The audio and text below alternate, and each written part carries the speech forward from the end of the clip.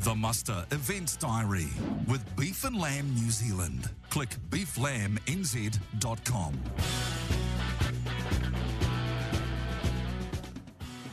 Catching up this afternoon on the Muster, thanks to Beef and Lamb with Anna Boyd. She is Genetics Operations Specialist for Beef and Lamb New Zealand. Hannah, welcome to the program once again. Thank you. I think this might be my third time on, so obviously you can't get enough of me. Obviously, yeah. You must be doing some good work, which we're going to hear about today. Really interesting job that you've got, though, isn't it? It is. I mean, it's very, very diverse, and I get to think about cattle 100% of the time, so I'm happy. So you're not a crazy cat lady, you're a crazy cattle lady. I'm definitely a crazy bull lady, 100%. And then with your job, you've just been over in North America lately, just doing a bit of studies over there on farms.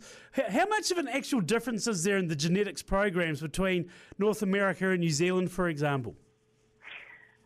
Massive difference. And, so obviously in terms of genetics, New Zealand's sheep industry is world leading.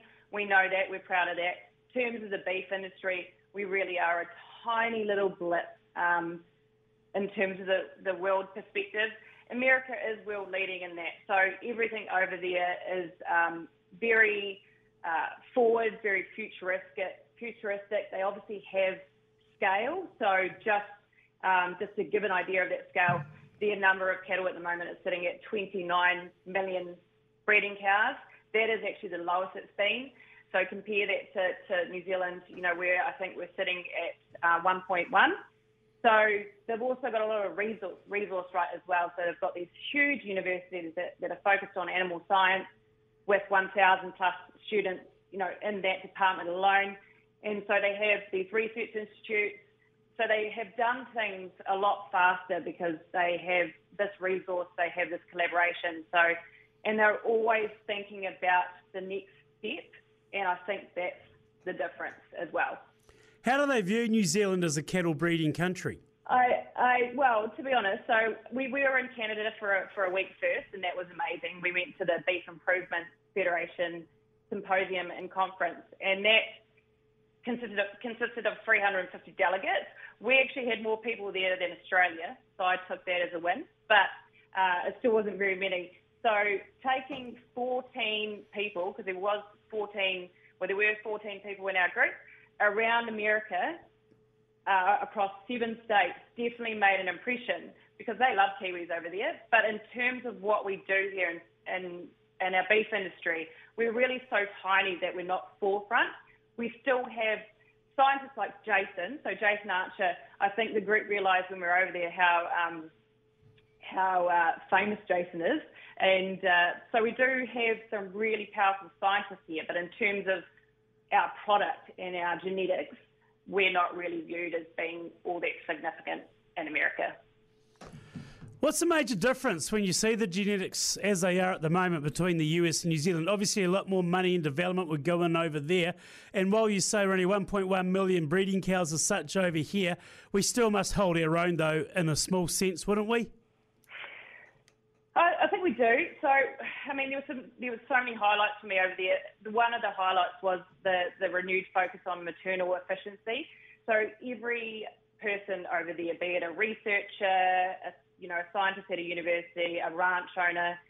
We were at ranches that were, 430,000 acres. So they will all admit that their cow size has gotten too big. And that's obviously from focusing on that 600-day weight and carcass size. And because of that, their fertility has dropped off. So there is this renewed focus on maternal efficiency and longevity. And I think that that's something that is forefront of New Zealand beef farmers here. We know that from a survey a trait prioritisation survey we put out recently. But I think that because it's been forefront of not just the scientists in beef and lamb, but also farmers, I think that that's something we do have. We do focus on our cow, but in terms of everything else, in terms of a crossbreed evaluation, the technology that they have over there, it was honestly, and it would blow your mind just what they're using over there, and the collaboration is definitely something that hopefully the group has taken, can bring back and, put into action back here. There's a lot of beef lots and the likes over there, isn't there? And I say that because are they trying to change a narrative with the way that people are looking at food production these days to go into grass-led production? Not over there. So a lot of the ranches we actually went to were grass-fed, so they have feedlots on these ranches, so obviously farms for us. But to finish maybe a particular group or a particular breed of animals. But, that ranch that I mentioned that we visited, that was 430,000 acres, 11,000 cows calving, they were on grass. So they were rotationally grazing those cows on grass. The feedlots are there. We were driving past. I would Google the name of it just to see how many head of cattle they had. We're talking 45,000 head of cattle. They've definitely still got this mentality of let's get these animals, feed them well, and finish them as soon as possible. So that is definitely there. But I think what we need to realise over here is we don't have this advantage. We're not that good at rotational grazing, and it's not a niche that we have because it's actually been done over there too. What was your biggest take that you brought home with you from your trip over there, Anna, as far as what you're seeing? It was a hard one, Andy, because obviously my brain was so full, I'm still processing it all, to be honest. But collaboration, I think we are a little bit siloed here, and the collaboration over there from ranch level through to universities, researchers, breed societies was massive, and that's why they can action so fast. I think that, they're all thinking about methane, even though they're not getting the pressure like we are here. They're thinking about feed intake. So we just need to get onto it here in terms of New Zealand, start measuring some data so we can contribute. And so for me, that was probably the biggest takeaway, as well as that, that kind of relationships that were built within that 14 people we took. We took the movers and shakers of the beef industry, the ones that are influential, that can come home, make a difference.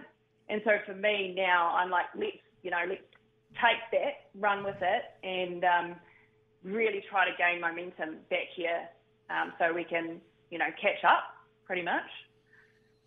Anna Boyd, Genetics Operations Specialist for Beef and Lamb New Zealand. Appreciate your time on the muster.